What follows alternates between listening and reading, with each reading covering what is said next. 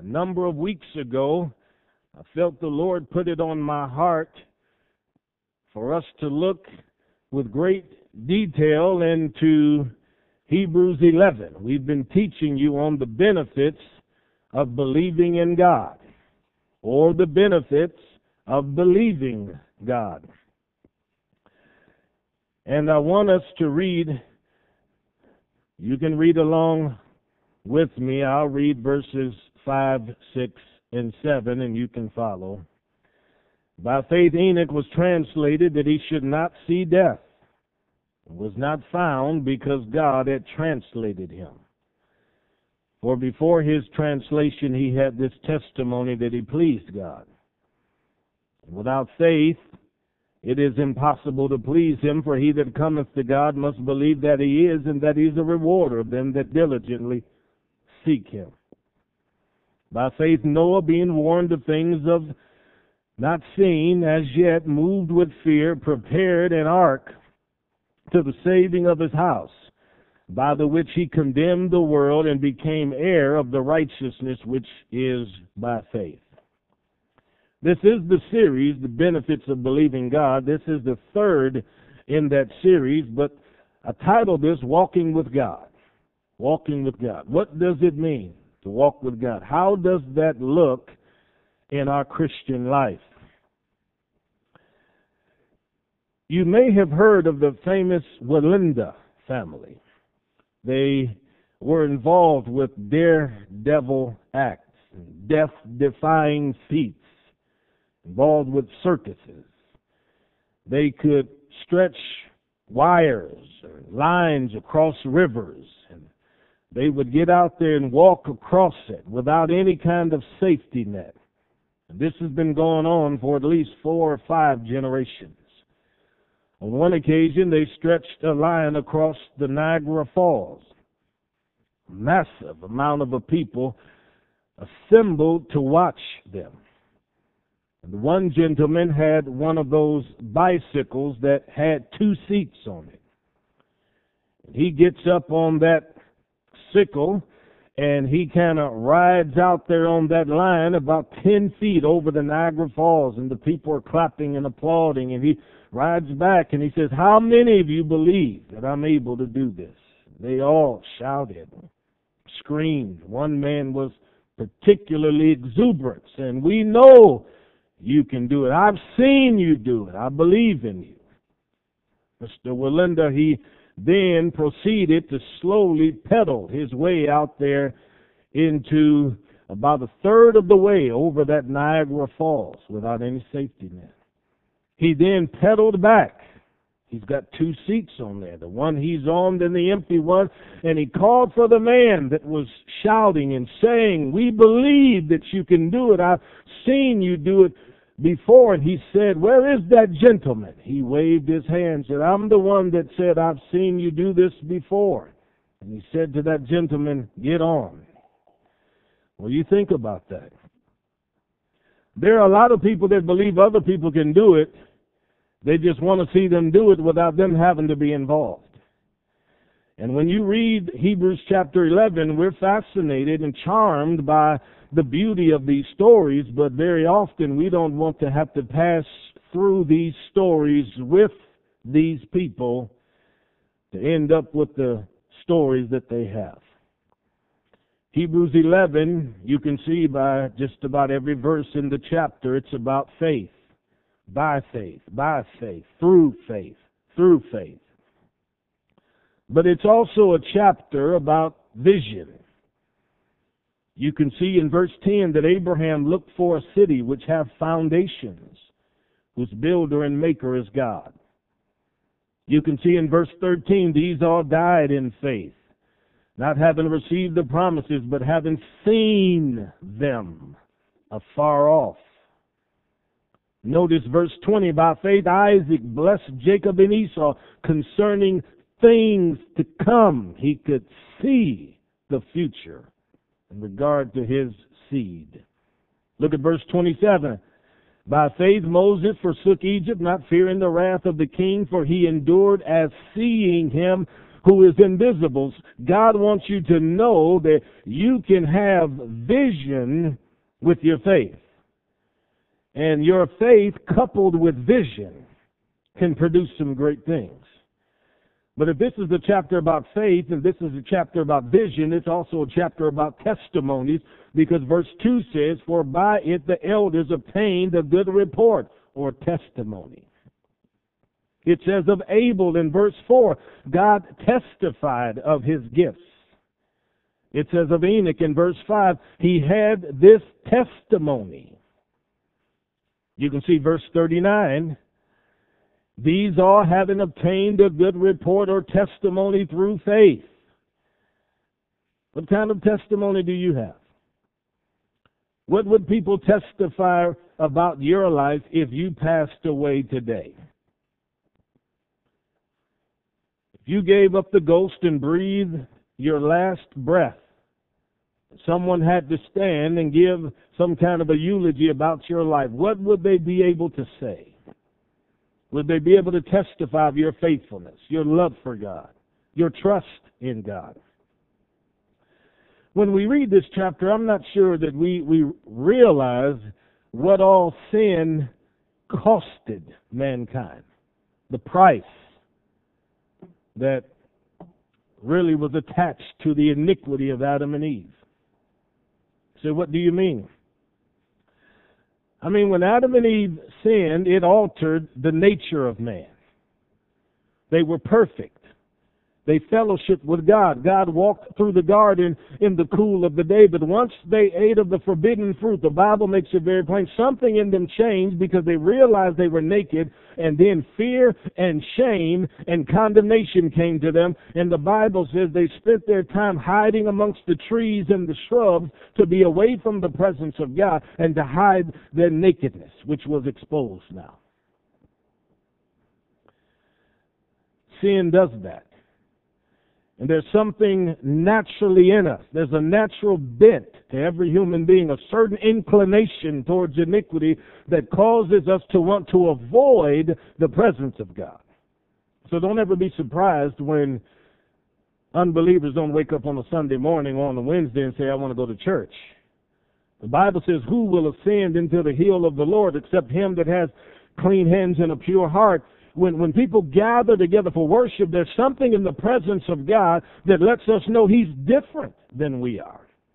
And there's something in us that is different from God. And it's that difference that makes a sinner uneasy. And when we're convicted by God, we sometimes want to stay away from that. The light that's in God, the light that's in you causes the darkness in other people to flee. And if that darkness has to leave, it normally takes the people with them. They go in different directions. Sin altered the nature of man, but sin also increased the number of iniquities in the earth. Do you realize that before Adam and Eve sinned, there was no transgression, there were no trespasses, there was no sin?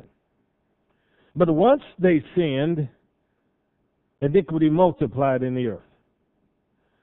Cain killed his own brother Abel. There was no law of Moses, so how did people know what was right and what was wrong? They knew because God told them. When Cain murdered his brother, he knew that what he did was wrong, and when God appeared on the scene and he said, what happened to your brother? Cain said, am I my brother's keeper? And the Lord said, his blood cries out, and because of what you've done, I'm putting a curse on you. Nobody can take your life. He knew what he did was wrong. How did Cain and Abel know to bring sacrifices and offerings to God? God talked to them. God let them know. And even though man was cut off from the garden, Adam and Eve still taught their children about God. It taught them to bring offerings to God. And that's without any kind of a law. But yet sin continued to increase. You can see that in Genesis 5, polygamy comes on the scene. It's in Genesis 5 that other sins take place. Another murder takes place. People began to learn about how to use musical instruments in Genesis chapter 5, and they learned how to use music to glorify God, but also not to glorify God. Attitudes changed. Different kinds of dispositions manifested themselves to the point that there was sin everywhere.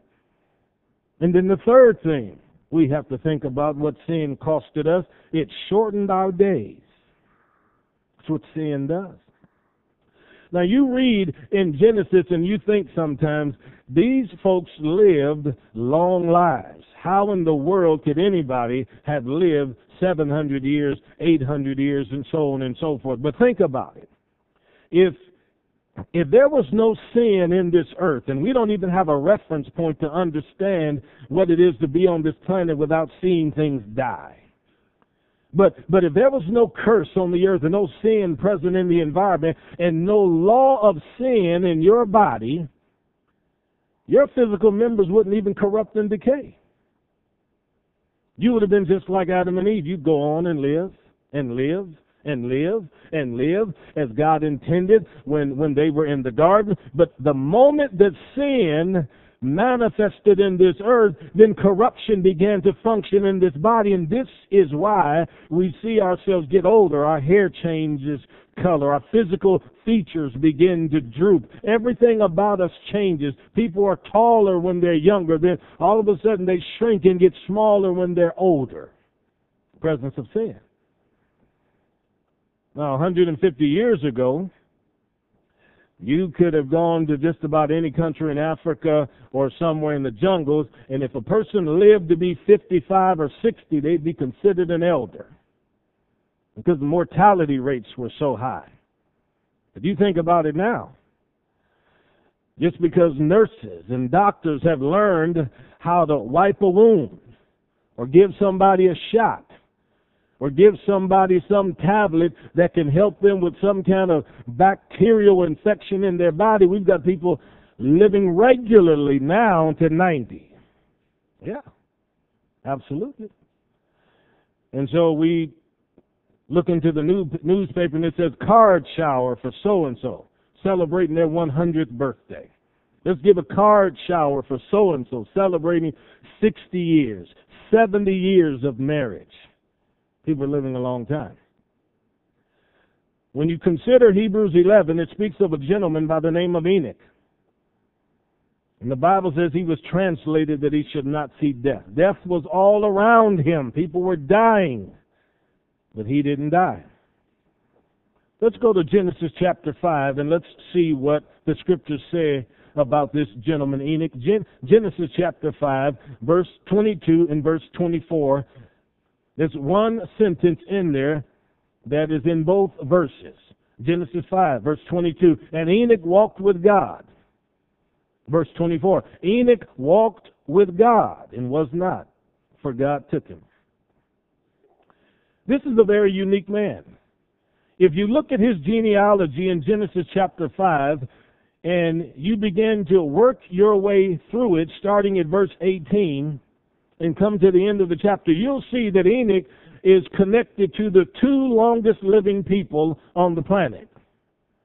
His dad, Jared, lived to be 962 years of age. Enoch's son, Methuselah, lived to be 969 years of age. And the Bible tells us that Enoch was about 365 when he was translated or called away to be with God. But for 300 years that Enoch was alive, Adam was also still on planet Earth.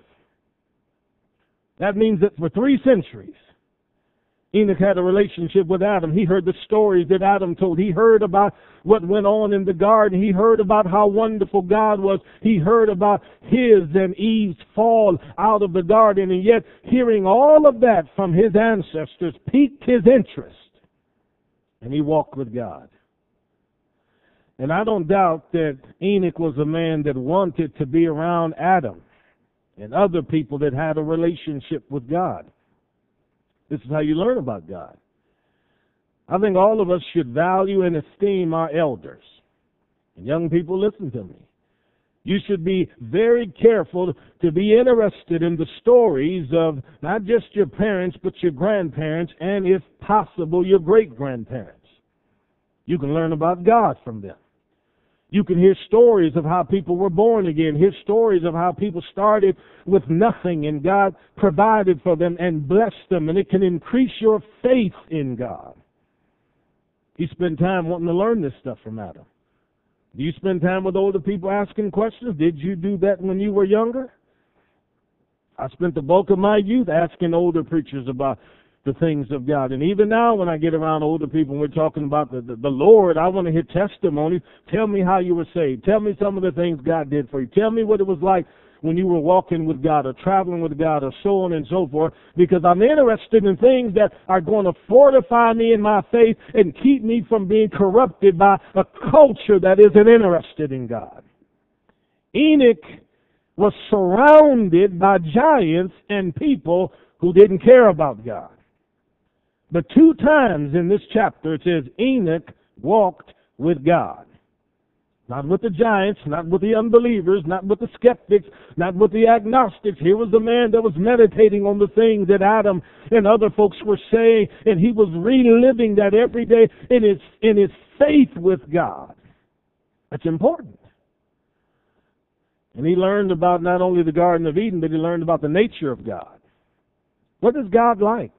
He's holy. He's just. He's righteous. He's good.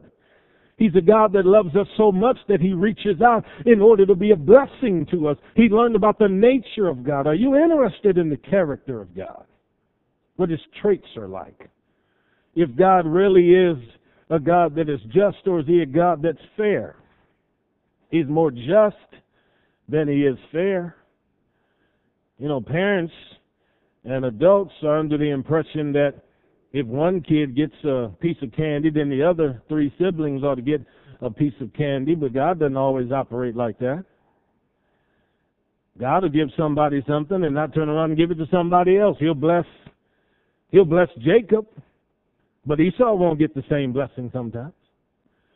He takes the children of Israel as the apple of His eye, but He doesn't take the other nations of the earth in that same way. God's not a respecter of persons. So just because you say, well, God, you have to be fair. He doesn't have to be fair. He has to be just.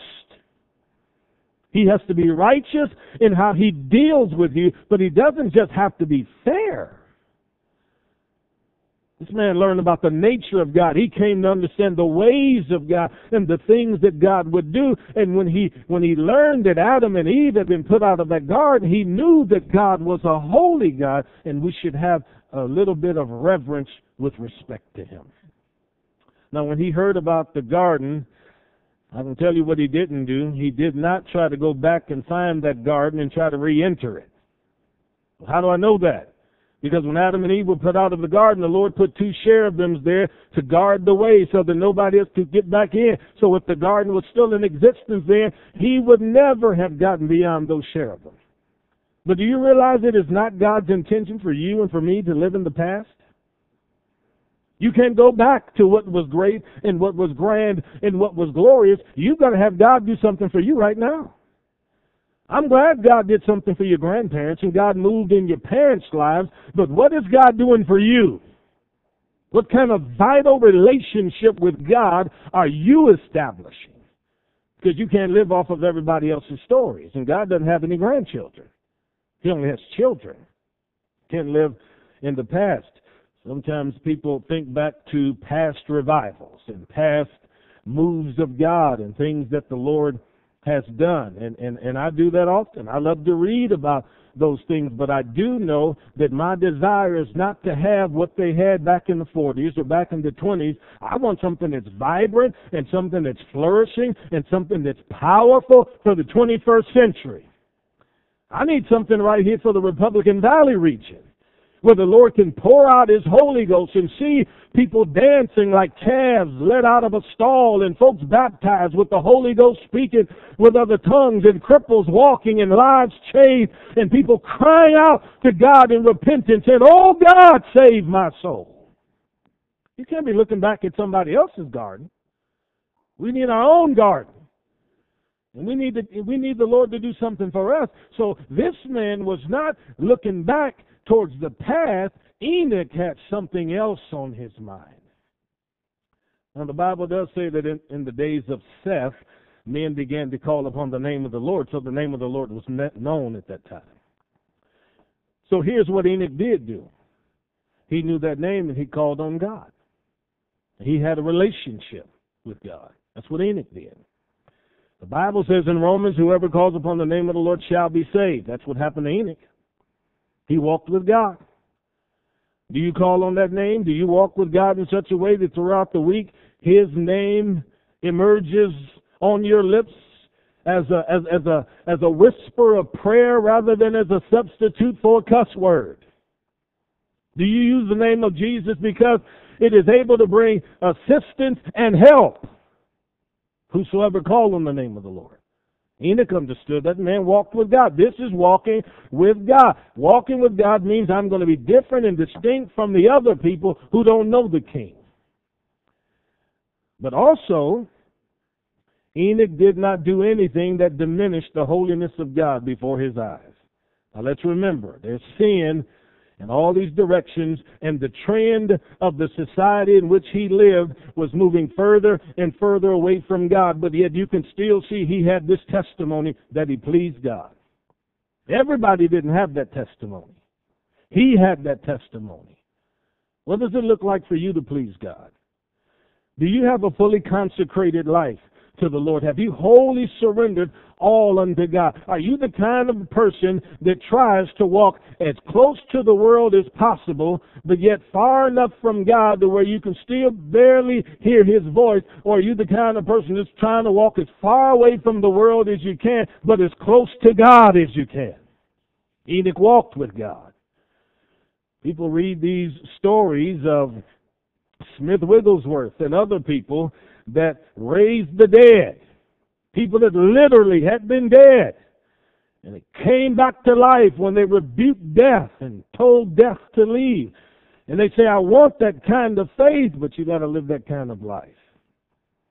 He was the kind of man who wouldn't even let a newspaper in his house because he said the thing is filled with lies, and I don't want lies in my house. See, sometimes we say we want faith like these people in the Bible, but are we willing to live the life that they lived in order to have the trust and confidence in God that they had? What is your walk with God like? Is it a consecrated life? Or do you just do enough to maintain a conscience that doesn't experience a whole lot of conviction? Are you entirely sold out to God so that God can do wonderful things for you? Or you just a person that's going along with a mediocre walk with God, an average lifestyle, but it doesn't bother you at all that maybe you haven't witnessed to anybody in a week or a month or a year. And it doesn't bother you at all that in your walk with God that you don't ever worship God and sing and glorify His name. What kind of a walk do you have? Enoch had a walk that pleased God. Are we pleasing Him? That's the question. I don't mean to imply that in Enoch's generation he was the only one that was walking with God. There were plenty of people, I'm sure, who died in faith. Yeah, I don't think he was the only one. But there were plenty of people who were unbelievers and weren't walking with the King, and sometimes people who have faith do see death, even though Enoch didn't see it. Sometimes Christians who love God lose their lives because of their faith. That's why you see later in the chapter it said, these all died in the faith. Nigeria, a couple of years ago, was a man that had a nice church and started a private school and had a number of children that were in that school. I say a number, he had more than 100. He was a former Muslim but became a Christian. He knew that the Muslims in his village were going to attack him because they had been threatening him publicly.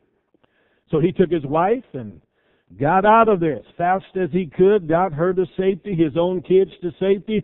But the next night, in the middle of the night, he returned because he wanted to ensure that all of his students were adequately evacuated.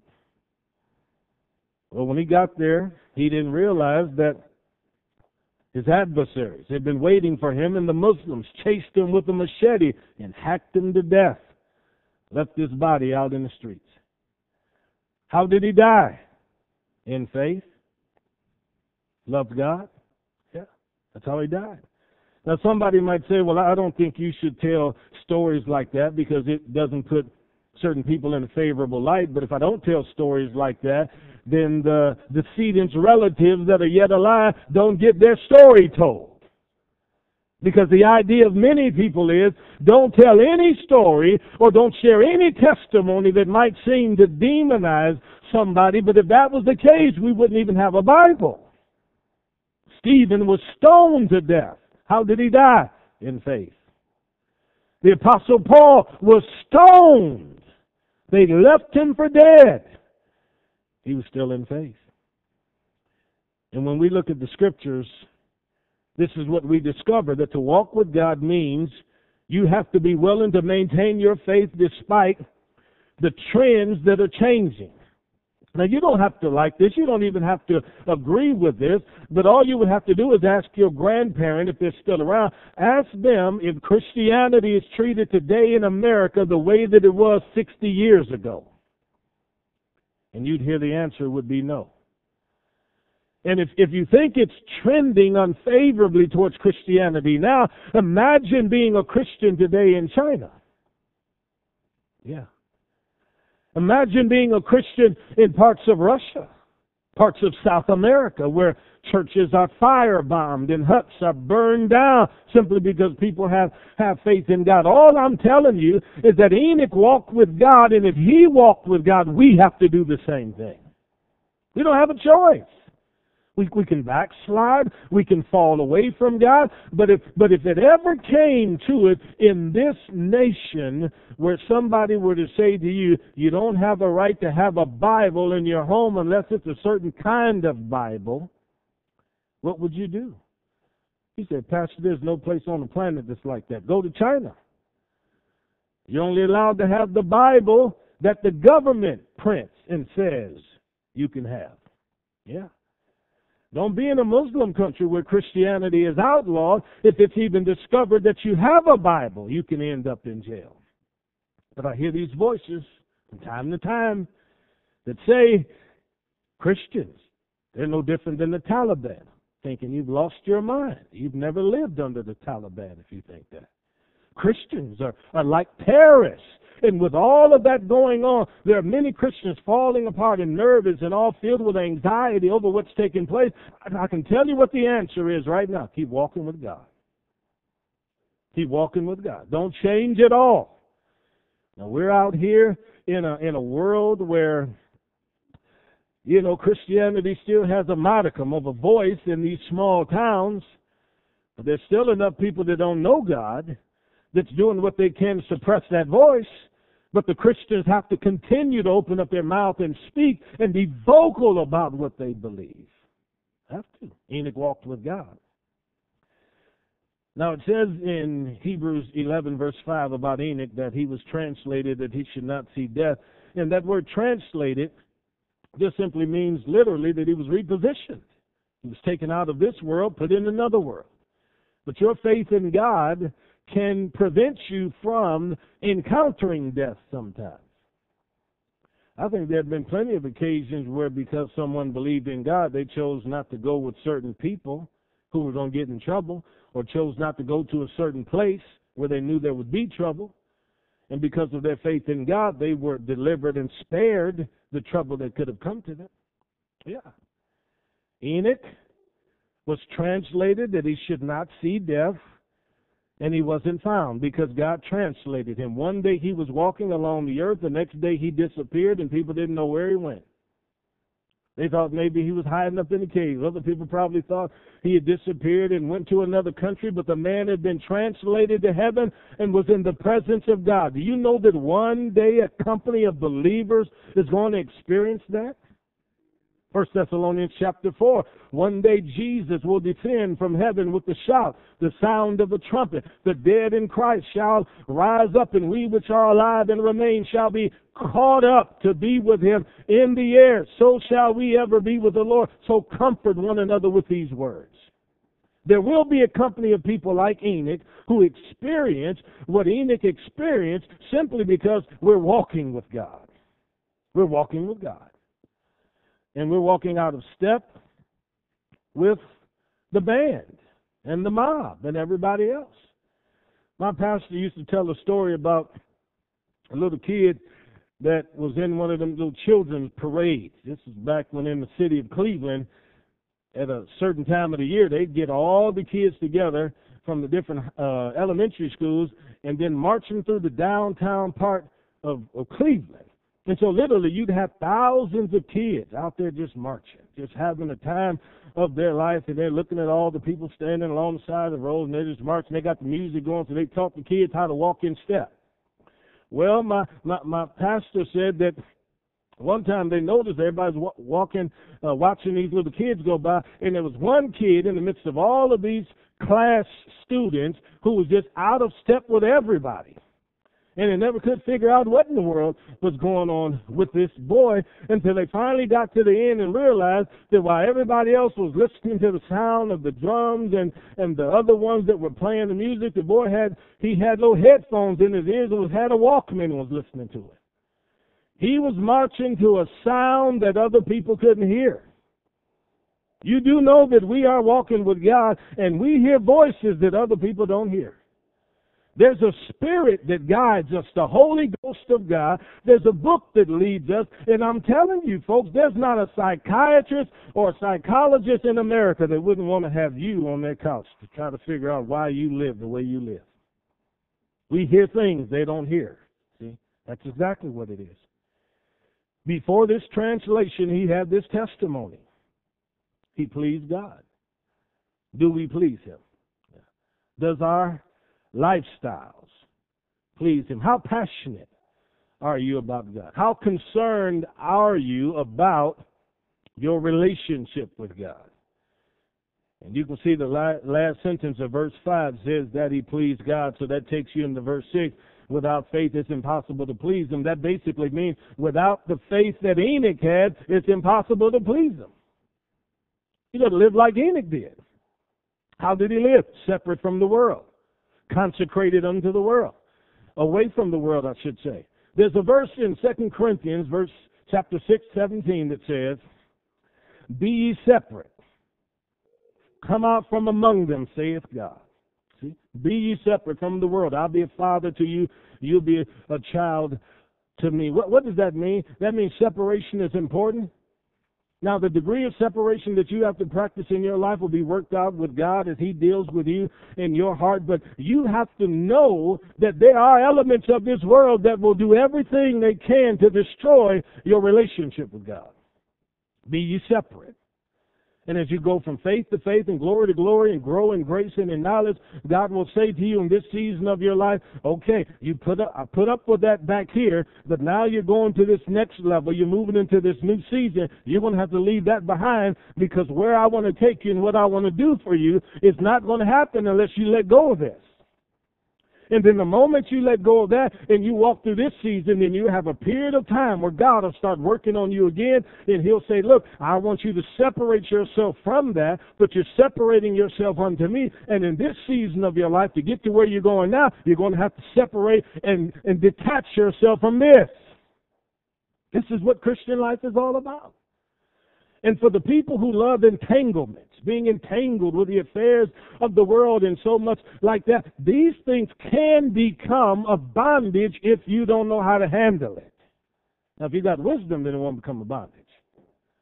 But God wants you to understand, you have to have faith that pleases him, and the kind of faith you have to have is to know that if I come to God believing, he'll reward me. He's a giver. He's a big giver. But verse 7 then speaks to you about a man named Noah. Now, he's an interesting character, because in Genesis chapter 6, verse 13, it says, I've looked at all the earth, Man has corrupted himself, and the end of all flesh has come before me. And this is where God tells Noah, trouble is coming. So what does God do? First, he looks at the sin on the earth. Secondly, he gives a warning of impending doom. Thirdly, the people, Noah and his family, are to prepare. And while they're preparing, the fourth thing, they're to proclaim to everybody that all this judgment is coming and that you should serve a righteous God. Now, I want you to imagine for a second being in a world where, like Noah, the imaginations of man were evil continually. Now, we can somewhat envision that if you think of it this way. Sometimes when I'm traveling, I'll go into a bookstore in the airport, and I'll look at the flyleaves on the cover of the books, and I'll read, sometime in the fiction section, sometime in the nonfiction section. And one of the questions that I ask myself sometimes is, how in the world did they even come up with this plot? What kind of a mind could go to dark places like this and dream up this, you know? And sometimes if I'm in a library, if I'm having to do some research for something, and I'm looking around, just thousands of books in every direction, and I'm looking at older books that are 100 years old or better, then I'll be over here looking at some of the modern magazines and things like that, and I'll look at some of the journals, some of the professional journals, and I'll say, how in the world did anybody come up with that opinion, that belief? And if you're watching television sometimes, you know, maybe trying to watch Andy Griffith. And then here come your commercials. And then on your commercials with Andy Griffith, and you got men dressed like ladies, and drag queens coming down the aisle. Loud colors. And I look at that and I wonder, why would they put a commercial like that in between scenes of a show like Andy Griffith? It's because they want to pervert the minds of those watching a channel that's dealing with family.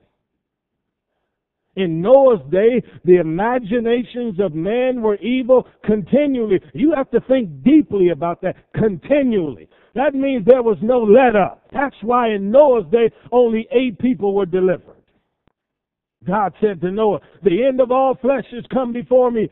Noah, prepare an ark. So here's a man with whatever makeshift tools he had to start felling timber all over the place. Then had to start planing that wood to get it into shape so he could use it and make an ark. And whoever is helping him, however long it took, we know it took at least a century. Now you think about that. We complain about how long it takes to put on an annex or a building. 100 years, Noah and his family out there swinging axes and hammers and building and preaching. Swinging hammers and axes and preaching. And people walking by, and they don't even know what's going on. They see him cutting down all them trees. They say, Noah, what's you and your family doing out there? Well, we're building something. Well, what are you building? Why are you building it? Because you folks won't live right. God said there's judgment coming. And I'm building something that's going to prepare salvation for my family. And they just looked at him and said, you lost your mind if you honestly think God's going to judge us. Don't you know God put Adam and Eve out of the garden? And when he put them out of Eden, he judged Adam and Eve once and for all. There is no future judgment for any of us. He laid it on all of them. And that's how some people think even today. That's how some people think. God is such a God of love. There's no judgment coming. There's no difficulties coming. If the church is called away, there still is not going to be any trouble down here. There won't be the opening of any 7 seals of a book in the book of Revelation. They say there's no trouble at all. And people are just skating along like there's nothing going to happen. And the whole time they're skating along, God's waiting on a company of people to be like Noah, working to try to save their family. Yeah. So he's out there building, and the people don't know what it is, but they're mocking him, they're teasing him, he's preaching, and then eventually folks are looking and they can see, this looks like a big boat. Why in the world is this man building a boat? I mean, the world's first ship captain. Why is he building that? But there are a lot of things that we as Christians do that the world doesn't understand. They don't understand. When you're working on the ark of salvation in your home, you've got to be like Noah and be consistent. You can't do it for 6 months and then fall away for a year and then come back and do it a month, then fall away for 4 months. You've got to be consistent week after week. When the kids come along and you're going to have devotions with the kids, be consistent with the kids and have devotion with the kids. And make sure that when you're working on your soul salvation, that you're consistent about it. And if you're going to be determined to walk with God, don't be inconsistent. So he's building, they're laughing, and then one day he finally gets that whole thing done, and he's preached a lot of sermons in 100 years, and with that thing finally done, can you imagine him walking around that big old thing? And he's just looking at it. Why in the world would God tell me to build this? How in the world did he ever create a ladder for himself? I don't know. But I know this. God said to Noah, it's almost time. I want you to gather up animals, male and female, 2 by 2. Bring them right on up here into the ark. He had already made provision for that because God had spoken to it and gave him the dimensions of the ark. Now think about this. Either Noah was the world's greatest trapper, or God had to bring a whole lot of animals to him. Yeah. Because he brought them on to that ark. And then in the end, the scripture says, God said, Noah, get your family, come into the ark. They got into the ark, and once they got in, the Bible says God shut them in. They didn't close the door. God closed them in the ark. Once they were in, they were safe and secure. And then it started to rain. And we've been praying for it. 40 days and 40 nights it rained. And can you imagine 40 days, 40 nights of the kind of rain that came? You've seen what happens out here. If we get a tornado that passes through here, it can drop 40-some inches of water in less than 30 minutes. Yeah. Well, it started to rain. And, of course, I'm sure that when he was on the inside, and it started raining, and people looked at that thing and knew it was sealed because he used pitch and mud and everything and putting it all together. Folks started assembling around that thing, trying to figure out where's the entrance, how to get in there. And there are folks on the outside saying, Noah, open up. He didn't open up that thing at all. Noah, open up the door. Why is he crying out? Because the rain's coming down. And by the time we get to the 40 days and 40 nights, folks, to get to the end of that water that was on the outside that pretty much has drowned and destroyed vegetation and people, that same water that was destructive to everybody else was the water that bore up that ark and saved him above everything else. Bore him above all the tribulation, above all of God's judgment. And that's why I said right now we're preaching Jesus Christ. We're preaching Jesus Christ because one day the sound is going to come when the judgment is going to begin and the church is going to be caught up. And when we're caught up, there's going to be judgment down here on planet Earth. And at the end of that period of time, we come back with Jesus to reign for 1,000 years, as the Bible teaches. Yeah. Now consider. A year later, when when Noah came out of that ark, now you know that's a long time to be trapped with some animals. It's a long time. For you that aren't particularly animal lovers like I am not, that's a long time to be locked inside with a bunch of critters. And I can't even imagine what that thing smelled like. But on the inside, he's singing, "What a mighty God we serve," praising the King. On the outside, there's wailing, there's screaming, there's yelling. And when he finally exits the ark, there's not a grandmother that survived in a cave. There's not a baby hanging from a branch anywhere. It's a brand new world, and God says to Noah, replenish the earth. He becomes a new Adam. His wife becomes a new Eve. And with his sons and daughter-in-laws, they repopulate the earth all over again. But you know what Genesis says about Noah in his testimony? It uses these exact words. Noah walked with God. He walked with God. So you've got to make a choice. What do you really want your walk with God to look like? Are you so careful that you're sensitive to the convictions and the wooings of the Holy Spirit, and if there's anything you're possibly doing that could grieve the Holy Spirit, you step away from that and say, oh God, I don't want to be doing that. But when you find out there's something that really pleases Him, do you launch in with both feet and say, this, oh God, is what I know stirs your heart to walk with God? And this is what the King desires of us. Noah heard the warning, preached the message of judgment that was coming, and he prepared an ark because he refused to be intimidated by all the other people. Now, in closing, I'll tell you this about a man's walk with God. A number of years ago, Tiffany and I drove to Texas to go to a preacher's convention in Beaumont.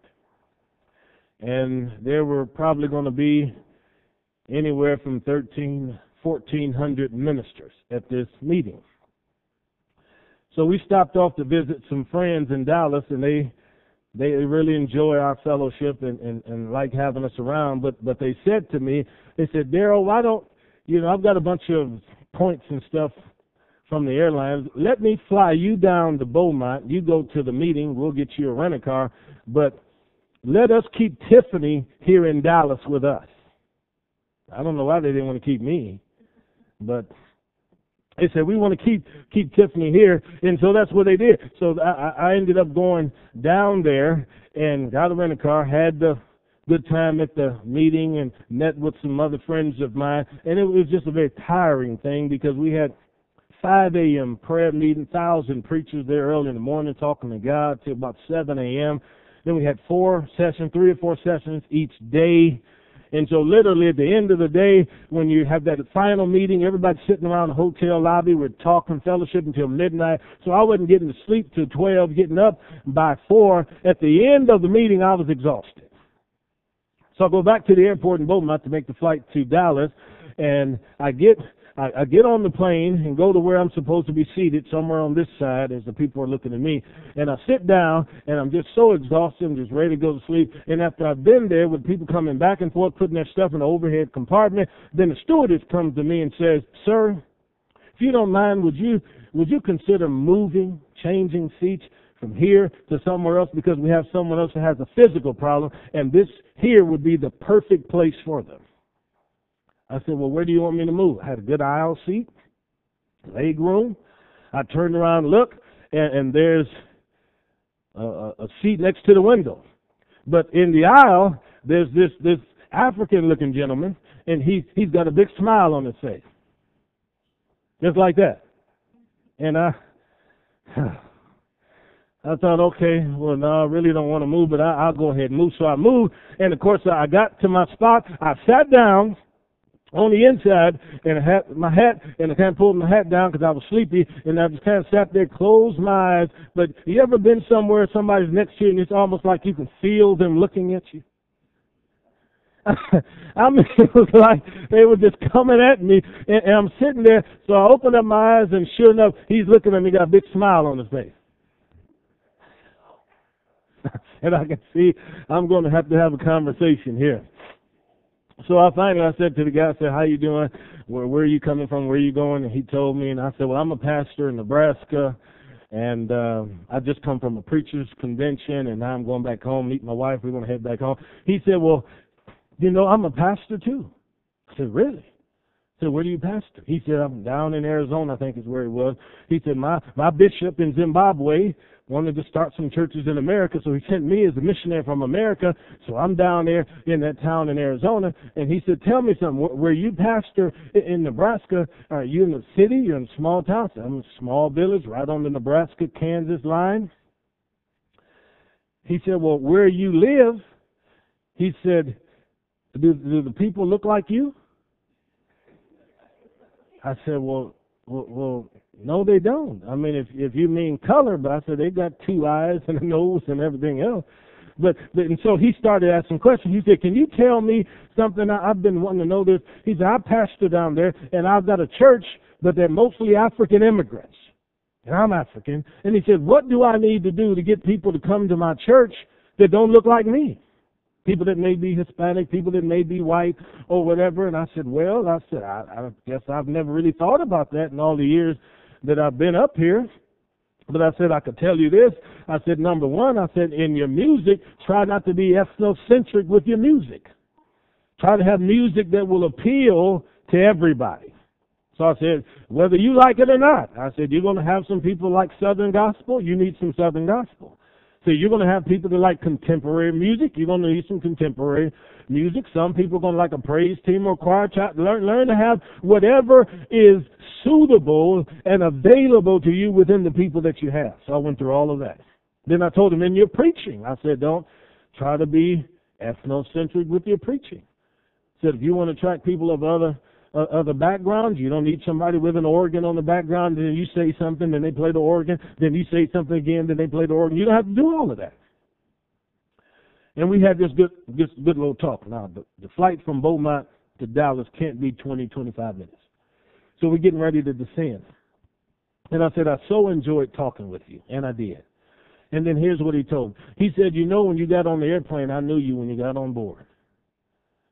I said, well, how in the world did you know me? I said, I wasn't even supposed to be on this plane. My wife and I were supposed to drive down here. He said, well, I've been praying about the things I talked to you about. I've been praying about these things for months. And he said, not too long ago, I had a dream. He said, in that dream, I was on the airplane, and he said, saw a man get on that airplane, and he ended up sitting right down next to me, and he answered all the questions of my heart as far as building a good church. He said, when you walked on that plane and you sat down up there, I knew you were the man. I knew you were coming here. So, folks, I'm telling you, when you walk with God, you don't know what God will show you. And you don't know what God will do.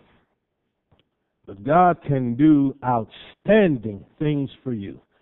And if you look back over your life, you'd probably be astonished at the number of people God brought into your life for a season, and you never even saw it coming. You never saw that blessing. So yeah, don't be charmed by this world. Stay with God and walk with Him. Yeah. I'll ask at this time if Barry and Don could get us ready with the communion. But in light of what we said this evening, let's examine ourselves in the faith. What is your heart's condition this morning? Are you walking with God fully controlled by Him? Is there anything between you and God that needs to be dealt with today? Is there anything between you and a neighbor in here that needs to be dealt with today? I honestly believe that God is in this place to meet every need, to meet every need. So what we're going to do is I'll pray, and then as we pray, and we'll take this, and then at the end, we'll share in this as a family. So let's pray. Father, we're so grateful that Jesus came into this world, and He died on that cross for our sins. And Lord, even though He cried out, "It is finished" on the cross, we know that really was only the beginning for what you had for your believing church. And now, God, as we sit here today in your presence, having heard the word, search our hearts. If there's anything between you and I, please forgive us, oh God. If we have any issues with anybody in this room, oh God, we want to make it right now, oh God.